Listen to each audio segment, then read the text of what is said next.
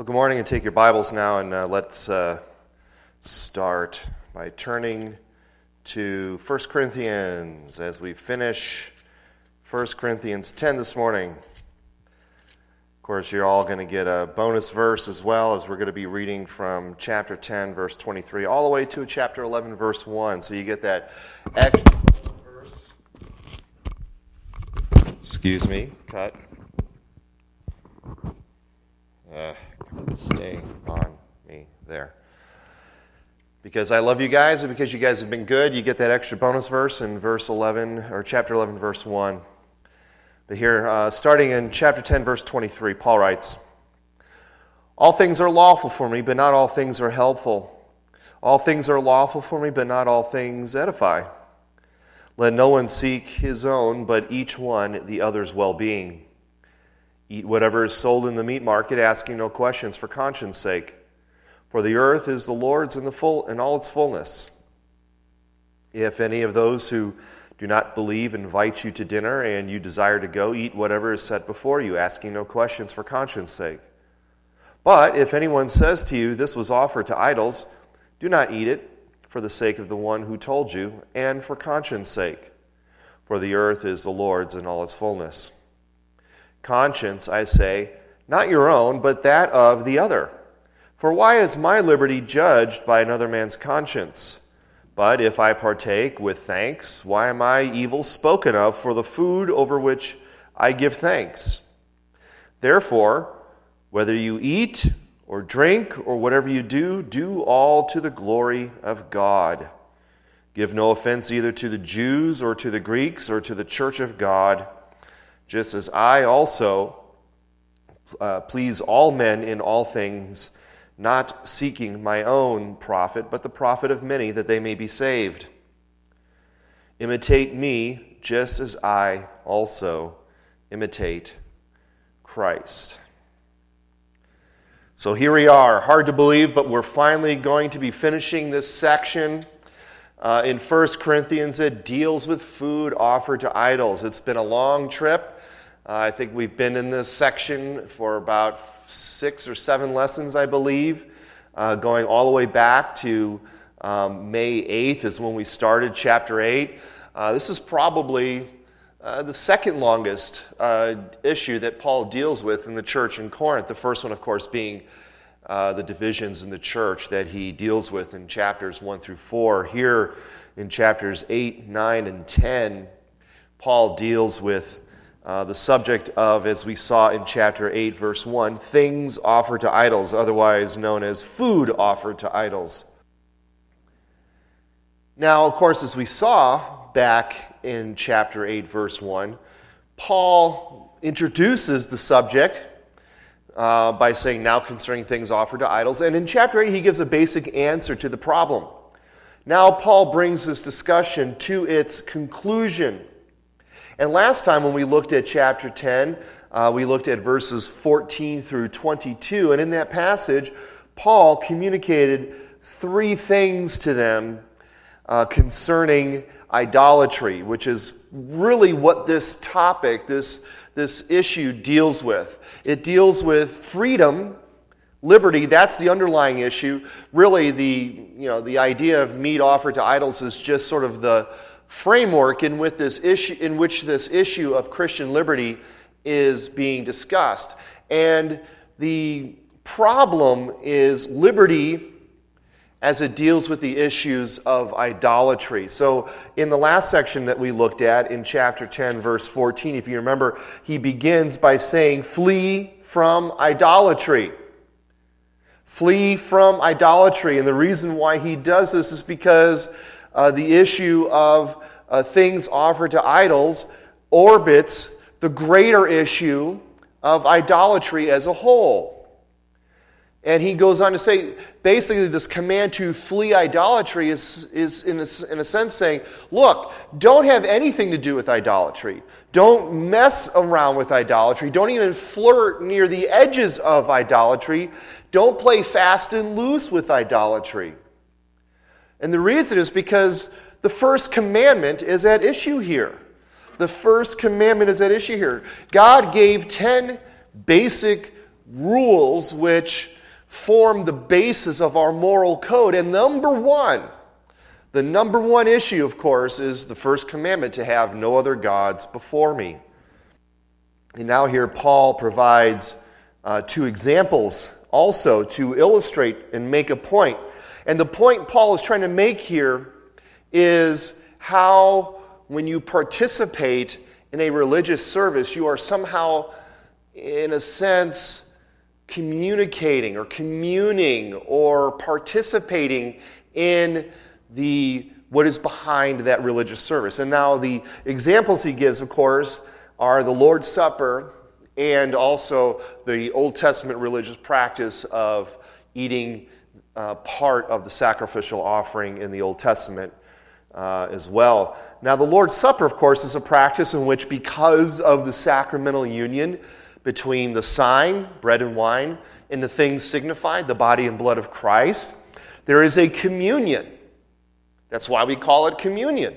There is a communion with the body and blood of Christ. So there's a sense in which in that ceremony of the Lord's Supper, you are, in a sense, participating in the body and blood of Christ. You are, in a sense, communing with the body and blood of Christ. It is a sacramental union in which, by faith, you receive the bread and the wine, and then by faith you receive the body and blood of Christ. Similarly, of course, there was a communion in the Old Testament when the priest and the offerer shared in the meat of the offering. And the point of these examples was to drive home the point that when you participate in the practice of pagan celebrations and eat meat offered to idols, you are in communion with demons.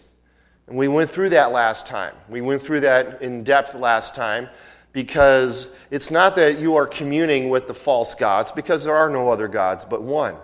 But what in reality you have behind these idols, behind pagan rituals, are demonic forces. And when you participate in those religious practices, you are communing with demons.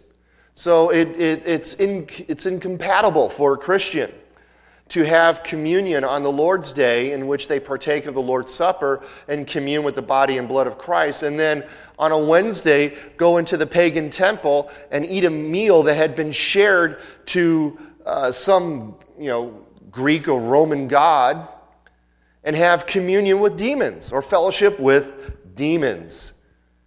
So Paul closes that section, do not provoke the Lord to jealousy. Idolatry, in a sense, is spiritual adultery. That is what you see all throughout the Old Testament, as Israel is, when they commit idolatry, the prophets often sent to rebuke Israel said, you are committing adultery with the Lord. The Lord has betrothed you to himself, and when you commit idolatry with other false gods, you are committing adultery, in a sense, with the Lord.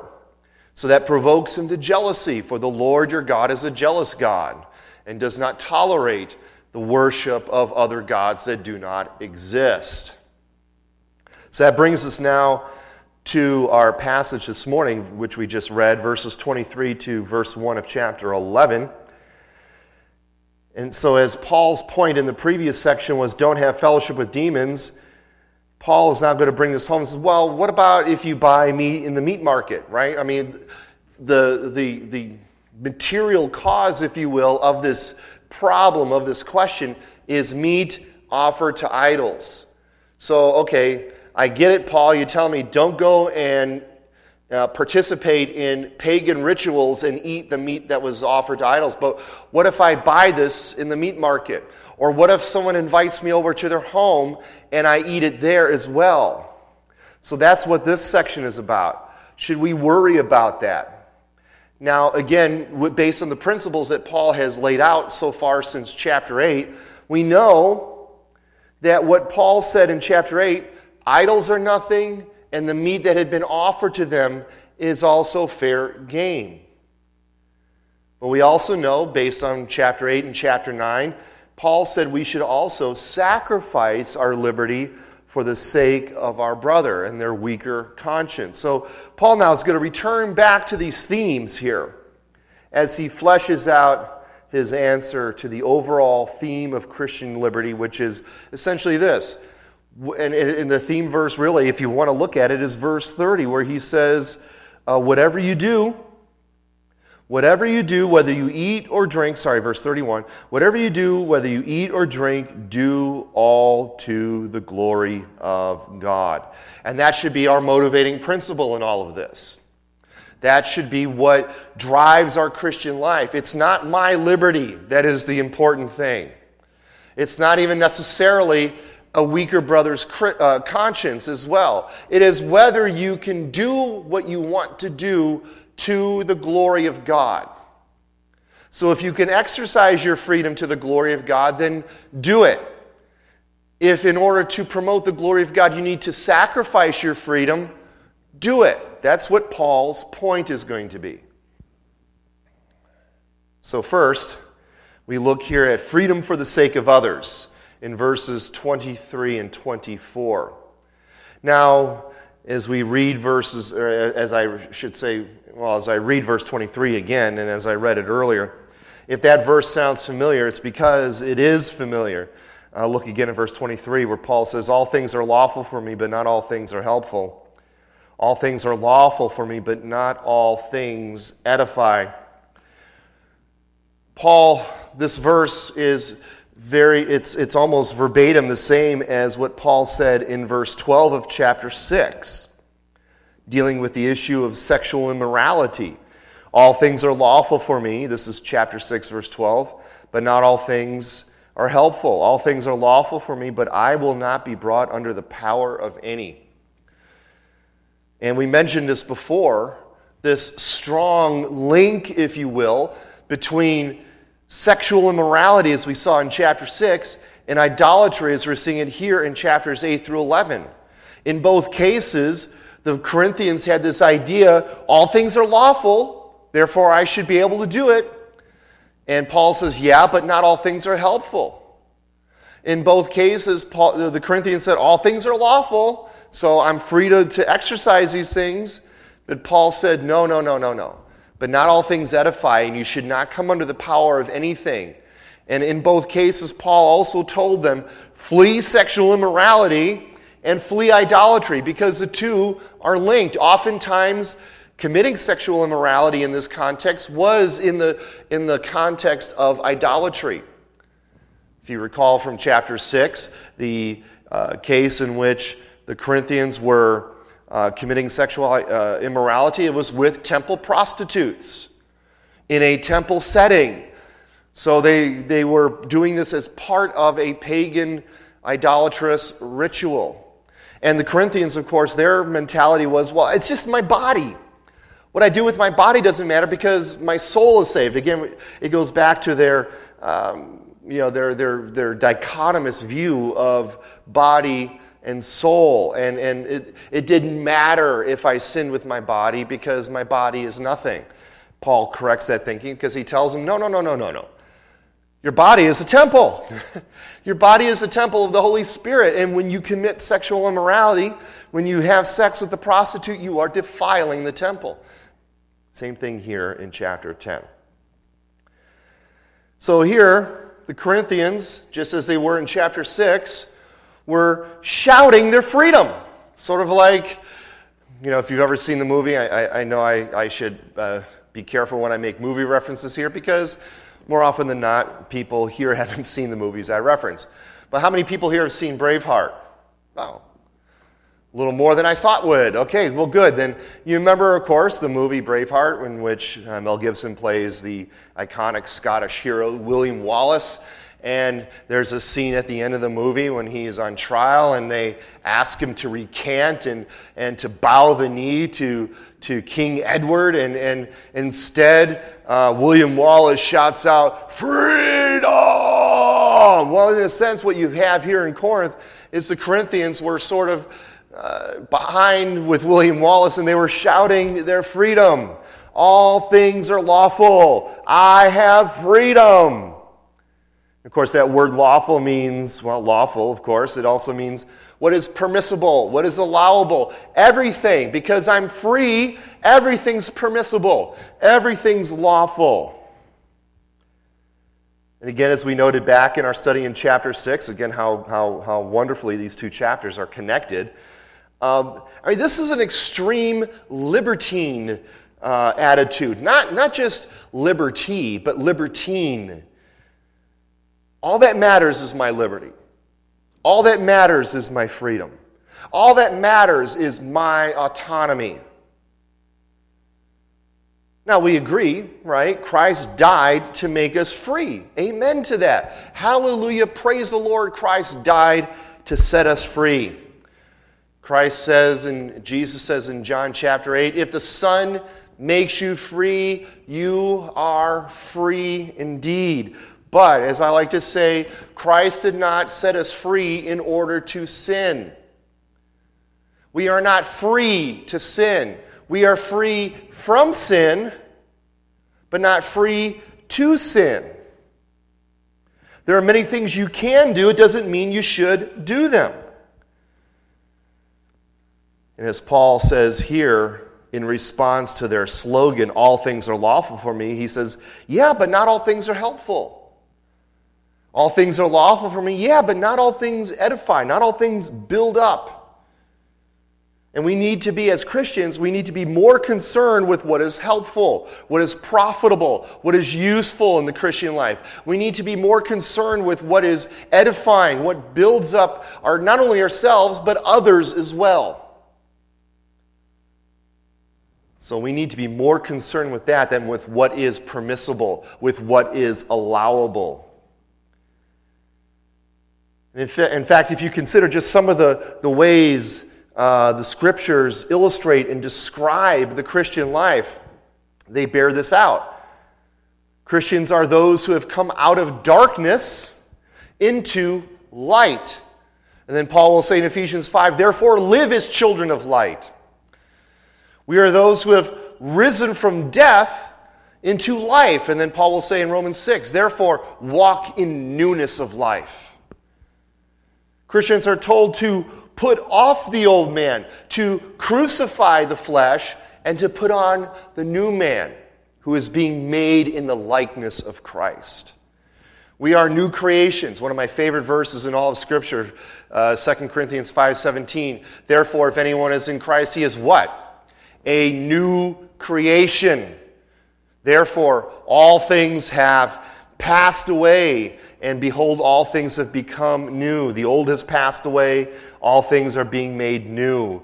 We are children, of course, who need discipline. We are sheep who need guiding, and we are branches who need pruning. All of these illustrations in the Bible that describe Christianity and the Christian life, they describe us as free, but they also describe the fact that we need discipline, we need instruction, we need guidance. We need to stay away from the things that we were once enslaved to and embrace the liberty that we have in Christ, a liberty to obey.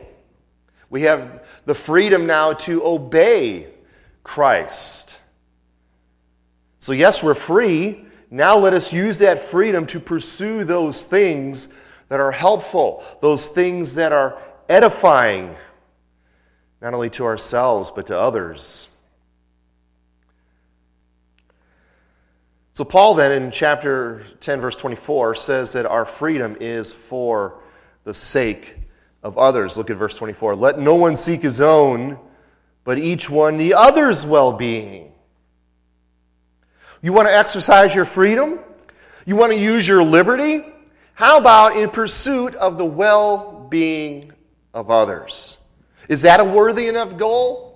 Do you think that is Christ honoring and God glorifying? You bet your bottom dollar it is.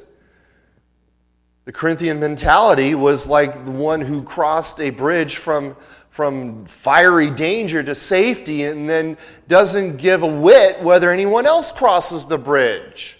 In fact, by some of their actions, you can almost see them as sort of kicking the bridge out from behind them. Paul had to deal with this issue in another church, not as bad as Corinth, of course, but turn over in your Bibles to Philippians chapter 2. In Philippians chapter 2, Paul deals with, you could just tell by the language, oftentimes you tell more by what is not said in some of the scriptures. You can read between the lines and see that what he says hints at that there was some divisions in that church as well, splits in that church. And it's made more explicit in chapter 4. You don't need to turn there, but in chapter 4, where Paul implores two women, and he names them by name. Oftentimes you see Paul name people. It's usually at the end of letters to give thanks and to give greetings and to commend so-and-so. But there are a few times when Paul mentions mentions a name in a letter, and it's not good. And in this case, two women who had labored with him in the work of the gospel, Euodia and Syntyche, and he calls them out by name to this church. Calls them out by name. I implore Euodia and I implore Syntyche to be of the same mind in the Lord. And what you can take from that is that they weren't of the same mind. They were at one point because they labored with him, but then they got into a disagreement, as people often do. But in Philippians chapter 2, there you see in verses 1 through 4, Paul writes to the Philippian church and says, "Therefore, if there is any consolation in Christ, if any comfort of love, if any fellowship of the Spirit, if any affection and mercy, fulfill my joy by being like-minded, having the same love, being of one accord, of one mind. Let nothing be done through selfish ambition or conceit, but in lowliness of mind let each esteem others better than himself. Let each one of you look out not only for his own interests, but also for the interests of others." So Paul implores this church to be of the same mind, to have the same way of thinking, to have the same love, to be of one accord. Unity. That is, to sum it up in one word, he wants unity in the church. And you get that by just bouncing up a few verses to verse 27 of chapter 1, where Paul there tells them, "Only let your conduct be worthy of the gospel of Christ." That word conduct it's an interesting word. It talks about being a worthy citizen, but not of Philippi, which was a Roman colony, but of the kingdom of God, of the gospel of Christ. It's the same word he uses in chapter 3 to say our citizenship is not of this world, but is in the kingdom. So let your conduct be worthy of the gospel of Christ, so that whether I come and see you or I'm absent, in other words, whether I'm with you or not, be consistent. I may hear of your affairs, that you stand fast in one spirit. Again, unity, with one mind striving together for the faith of the gospel. And that language that he uses there, that you stand fast in one spirit with one mind striving for the same goal, the faith of the gospel. It's military language. Think about it, right? An army is only as strong as they are unified in one purpose. If you've got soldiers going off over here, soldiers going off over there, and soldiers kind of just standing around minding their own business, they're not unified, and guess what? It's much easier to defeat them. But if they're all lined up in ranks and they're standing fast and they're ready and standing firm and ready to face the enemy, then they are a force to be reckoned with. And of course, that section we just read in Philippians chapter 2 is the prelude to the great passage in chapter 2, verses 5 through 11, the Carmen Christi, the Song of Christ, that talks about his humiliation and his exaltation, how Christ gave up the prerogatives of deity to come into this world. So Paul tells them, be of one mind, have the same accord, and work together, be unified, and have this same mind, verse 5, have this same mind that is also in Christ Jesus. How he was not concerned about his own welfare, but concerned about the welfare of others. So have the same mind as Christ. And what did Christ do for the welfare of others? Well, he gave of himself. He left the glories of heaven. He left and set aside the prerogatives of deity. He emptied himself and took on the form of a servant. The king became a servant. The sovereign became a slave. And he met the needs of others. There's nothing more Christ-like than being concerned with the interests of others. That's how we have the mind of Christ. It's not that we're called to do what Christ did, but we're to have the same mindset that was in Christ. He left the glories of heaven to come in the form of a servant and die for those who hated him. And he did it for love. And love, as we have defined, is meeting the needs of others at my own expense. And likewise, in 1 Corinthians 10, Paul urges us to use our freedom, our liberty, for the well-being of others, to be helpful and to be edifying. So that's freedom for the sake of others. Now, in verses 25 to 30, freedom for the sake of conscience. So freedom is not only for the sake of others, but is also for the sake of conscience. Look at verses 25 and 26 of chapter 10. Eat whatever is sold in the meat market, asking no questions for conscience sake, for the earth is the Lord's and all its fullness. Now, it might seem like Paul's all over the place in this subject, right? But he's not really, because in the previous passage, which we alluded to earlier, chapter 10, verses 14 through 22, Paul said there, do not eat meat that is offered to idols in the pagan temple. In other words, do not eat meat offered to idols within the context of pagan worship, because in doing so, you are, in a sense, participating in that pagan worship.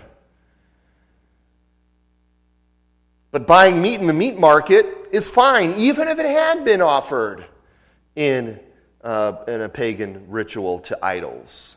Because really, there's three ways to eat meat offered to idols. One is forbidden, which is the actually going to the temple and participating in the pagan rituals. The other is to buy the meat that was in the market, because when those sacrifices were done, some of the meat was burned up in the sacrifice itself.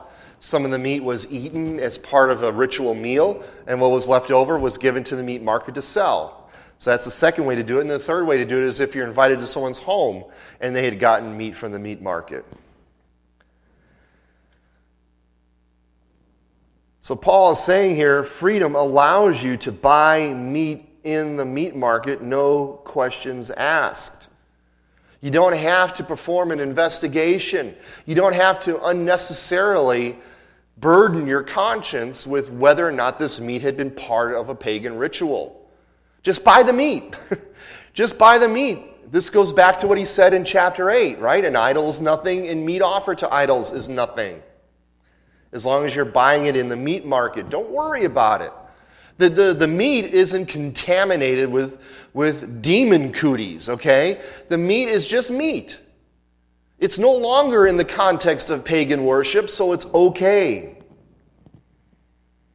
Now, as a former Jew, this would go against everything Paul had been taught to believe, because as a Jew, in order to keep the kosher food laws, they had to make sure, was this meat offered to an idol? Was this meat, so on and so forth? Is this really, did this animal have a cloved hoof? Did it chew the cud? All these things. So he had to make sure of all these things in order to make sure that the meat was kosher. But in Christ, all things are clean. Right? That's the whole point of what we're seeing here. It's also the whole point of that story we read in Acts chapter 10 when Peter is called to go preach the gospel to Cornelius. Prior to the men of Cornelius coming to retrieve Peter, Peter gets a vision. God gives him a vision of a giant picnic blanket, to quote Yogi Bear. A giant picnic blanket with all kinds of meat on it, all kinds of food, clean and unclean. And the voice from heaven tells Peter, rise, kill and eat. And Peter, dear Peter, love him dearly. Because Peter is like one of us, right? So Peter begins to talk to God. It's like, well, no, wait, God, you're wrong. right? You're wrong. I can't eat that because that's no. And God's like, you're not getting it, Peter. I'm calling it clean. That's why we see the quote from Psalm 24, verse 1 in chapter 26. The whole earth is the Lord's in all its fullness. God made everything freely to enjoy. Paul tells Timothy, for every creature of God is good, and nothing is to be refused if it is received with thanksgiving. So meat is meat. God made it, and so it is good. Even if it had been offered to an idol, it is no longer in that setting once it's in the meat market. It is removed from the context of pagan worship. It is removed from the context of demonic fellowship. As we said, there's a third scenario in which you might possibly eat meat that had been offered to an idol. Look at verse 27. If any of those who do not believe, an unbeliever, invites you to dinner, and you desire to go, eat whatever is set before you, asking no questions for conscience sake. So suppose you're invited to an unbeliever's home for supper. If so, Paul says, be a good guest and eat whatever is laid before you.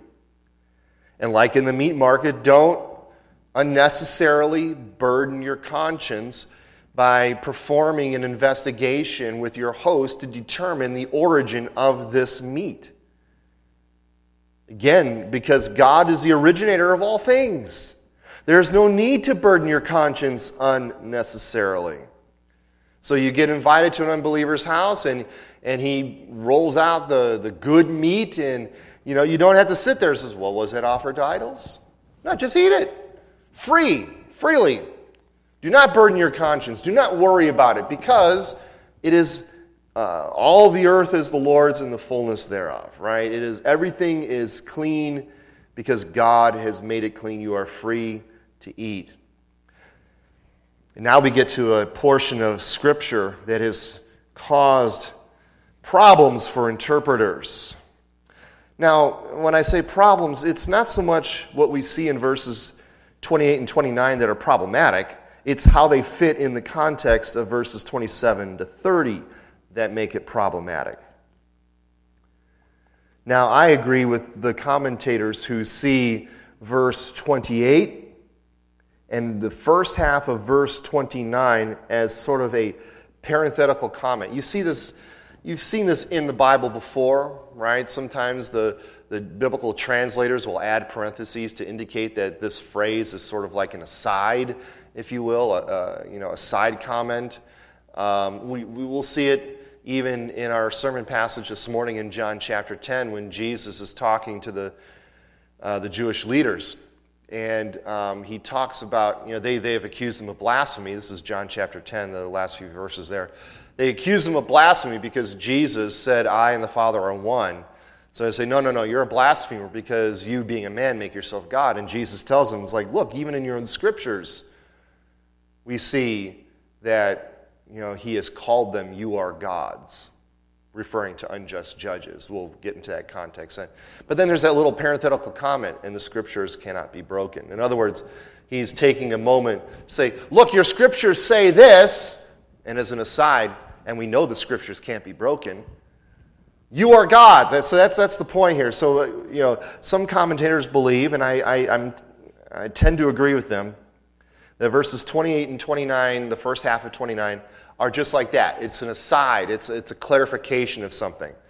So let's read just verses 27 through 30, treating 28 and the first half of 29 as a parenthetical comment. And hopefully you'll see as I read it that it'll make sense what I'm saying. So again, look at verse 27. If any of those who do not believe invite you to a dinner and you desire to go, eat whatever is set before you, asking no question for conscience sake. Now, as an aside, but if anyone says to you this was offered to idols, do not eat it for the sake of the one who told you and for conscience sake. Conscience, I say, not your own, but that of the other. In parentheses. For why is my liberty judged by another man's conscience? Okay, does that kind of flow? Do you think that makes sense? I think it makes sense, better sense of the passage. Because in those verses there, 28 and the first half of 29, Paul is hypothesizing of a situation in which an unbelieving host actually tells you that this meat had been offered to idols. Now, the situation is probably something along these lines. And it's this. See, an unbeliever looks at a Christian, sees that Christianity and Judaism are related, and knows that Jews have certain concerns about meat offered to idols.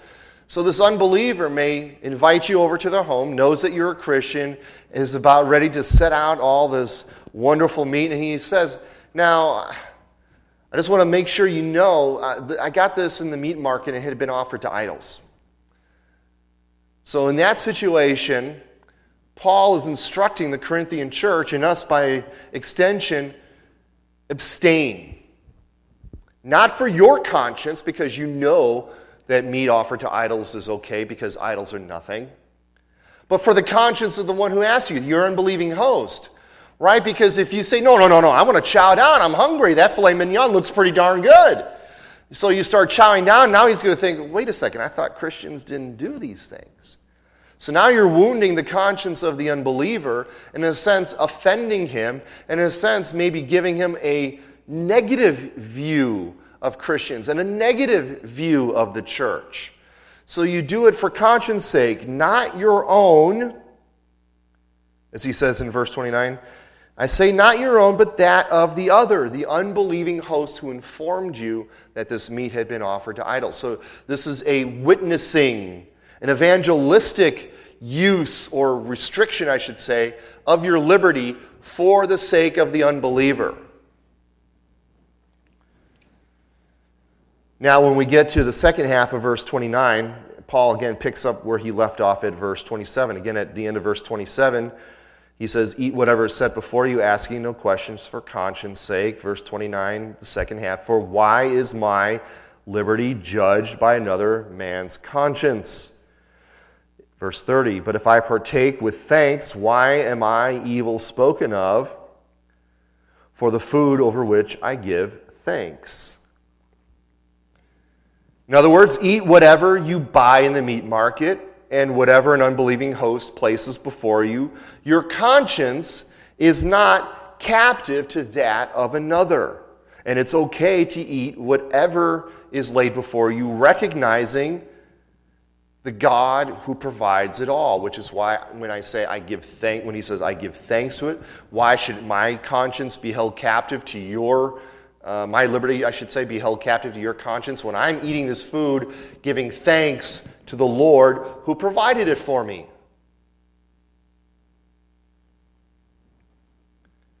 So now finally we move on to freedom for the sake of God's glory, verses 31 to 33, and then the bonus verse, chapter 11, verse 1. And what we are coming to here is the purpose, not only for this issue surrounding Christian liberty, but really for the whole Christian life. Look at verse 31, please. Therefore, whether you eat or drink. Now, in this case, Paul is grounding this exhortation in the context of chapters 8, 9, and 10. So whatever you eat, meat offered to idols, so on and so forth, whatever you drink, and then to make it more general, to be applied to the whole of the Christian life, or whatever you do. The catch-all. Eating, drinking, and everything else. Whatever you do, do all for the glory of God. So whether you eat meat offered to idols or not, whether you drink or not, whatever it is that you do or do not, if you can do it or do not do it for the glory of God, then it's good. One of the slogans of the Reformation, they're not the 5 points of Calvinism, not tulip. It's the 5 solas, right? The 5 solas of the Reformation. So you have sola scriptura. What is our authority? Sola scriptura. Scripture alone is our authority for faith and practice in the church. The sole infallible authority for faith and practice in the church. How are we saved? How is one made just before a holy and righteous God? Sola fide, sola gratia, solus Christus. By faith alone, through faith alone, by grace alone, in Christ alone. And all of it, of course, is the fifth sola, soli Deo gloria, which means to God's glory alone. That is the overriding umbrella that should guide all of the Christian life. Whatever you do, to the glory of God alone, do it, or don't do it. One can look at the Corinthian church and see a multitude of problems. Right? Just in the few chapters, the 10 chapters we've looked at, we've seen divisions in the church, right? Schisms in the church dividing over popular teachers. We've seen sexual immorality in the church in the form of incest and also in temple prostitution. We've seen lawsuits in the church being torn apart by airing its dirty laundry before secular law courts. We've seen squabbles over marriage, whether you should stay married or divorce or stay single or get married or so on and so forth. And now we're seeing squabbles over Christian liberty, and we're only through the first 10 chapters. This is indeed a struggling church, which is why the series is entitled Guidance for a Struggling Church, and why its truths are so applicable to the church even now in the 21st century, because these problems are not new problems. They are problems that have faced the Church of Jesus Christ for all her history. So this indeed is a struggling church, and the apostle oftentimes applies the spiritual 2x4 upside the head of this church. They need to refocus on first principles. And the first principle is namely this: whatever you do, do it to the glory of God. Stop crying over your freedom. Stop crying over your liberty. Stop squabbling over who's the better teacher, Paul or Apollos or Cephas. Stop taking your church discipline issues to the law courts. Right? Stop squabbling over marriage. Stop engaging in harmful sexual activity or flirting with idolatry. Focus on the glory of God. Again, Christian liberty is not it's not about what is permissible. It's not about what is allowable. That's a baby way of thinking, right? That's a childish way of thinking. My rights, my freedom. You see this so much in our culture today. So much in our culture today. Everything is about my rights, my liberty, my autonomy. And as a result, our culture is being ripped apart, which is why I'm always thankful to God that our hope is not in the United States of America. I love this country dearly, and it pains me to see how our country is being torn apart because we've lost our foundations. Whether you believe the United States of America is a Christian nation or not, it was founded on Christian principles, and it was at its heart were men who understood, if not following God, at least understood the issues of morality and a Christian worldview. And we've all but jettisoned that foundation. And maybe for the past 30 or so years, we've been sort of riding on the fumes of that legacy. But now we are definitely no longer in a culture that knows Christian values. We are in a post-Christian culture, and now you're seeing it fall apart. When the foundation is been removed, the structure cannot stand. And again, I love this country and I want to see it thrive, but our hope is not in trying to revitalize a Christian nation. That's not what we're called to do. We are called to spread the kingdom of God through the witness of the gospel. But again, this idea of liberty for liberty's sake, that's a baby way of thinking. It's immature, which is why Paul says earlier, you are babes, you are infants. I want to feed you solid food, but I have to continue giving you milk. The mature way of thinking sees God's glory as the highest good, the summum bonum of the Christian life, not my liberty. That's the baby way of thinking. My liberty, that's the highest good. No, it is God's glory. And we saw it last week when we looked at the Shorter Catechism, question 1, right? What is man's chief end? Man's chief end is to glorify God. Right off the bat, the first question out of the Shorter Catechism is, your purpose in this world is to glorify God and enjoy Him forever. And Paul echoes this. Paul echoes this in the book of Colossians when he writes to them in chapter 3, verse 17. So he echoes this passage here we're looking at, where he says in chapter 3, verse 17, and whatever you do, there you go, again, in word and in deed. So that kind of covers everything, right? Whatever you say, whatever you do. Whatever you do in word or deed, do all in the name of the Lord Jesus, giving thanks to God the Father through Him. Do all for the glory of God. And then Paul wraps up here in verses 32 and 33 of chapter 10, where he says, give no offense either to the Jews or to the Greeks or to the church of God, just as I also please all men in all things, not seeking my own profit, but the profit of many, that they may be saved. So whatever we do in life, we do so as not to offend or place a stumbling block in front of anyone, whether that be Jew, Gentile, or even weaker brothers in the church.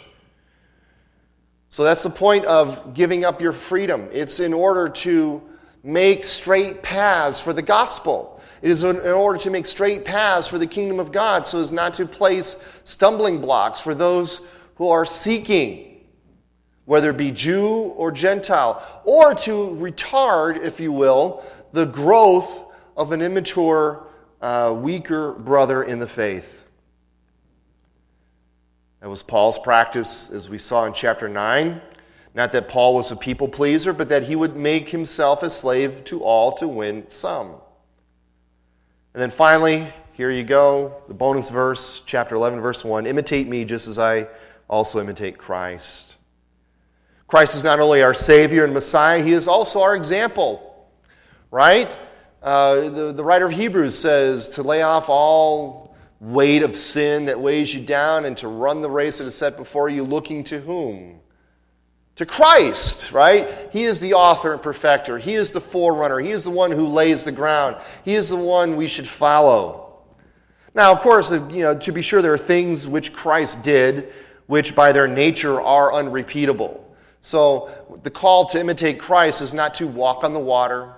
The call to imitate Christ is not to multiply 5 loaves and 2 fish. The call to imitate Christ is not to die as an atoning sacrifice on the cross.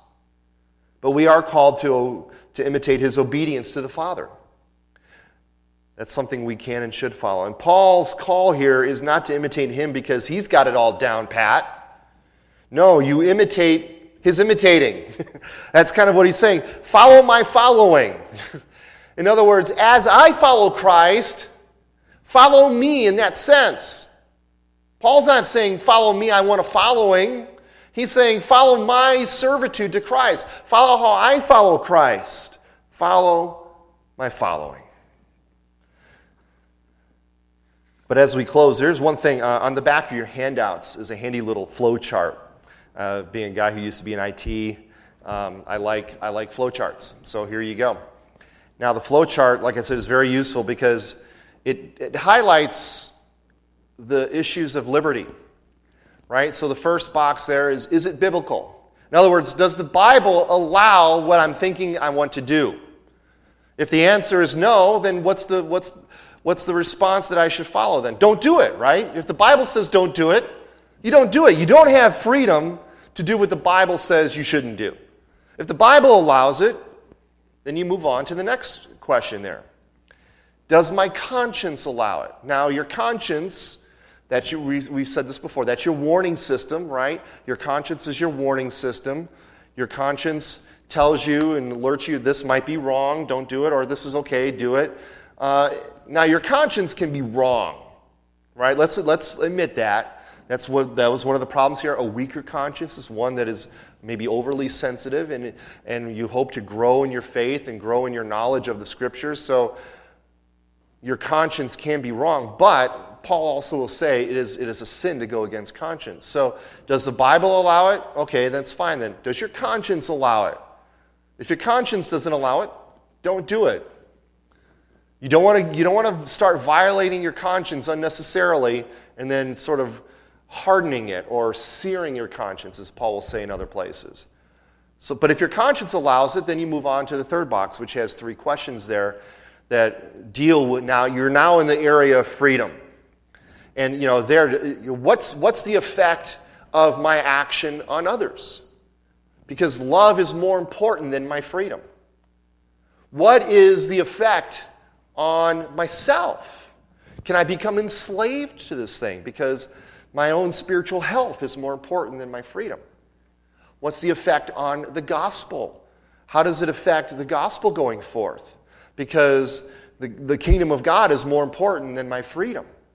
All of that, in that freedom area, you're looking now at that whatever you do it all for the glory of God. And there we come to the end of our section this morning, and the end of this long point that began in chapter 8. Next week, if you don't mind, we're going to just skip verses 2 through 6. No, I'm just kidding. We're not going to skip verses 2 through 16. It's a difficult passage because it's often been misinterpreted and it causes consternation. And really it causes consternation because sometimes the Word of God has an effect on our conscience and on our sensibilities where we sense the criticism of the Word of God a little more deeply. But we will consider verses 2 through 16 next time as the Corinthians raise a new issue to Paul. But we'll stop there for now.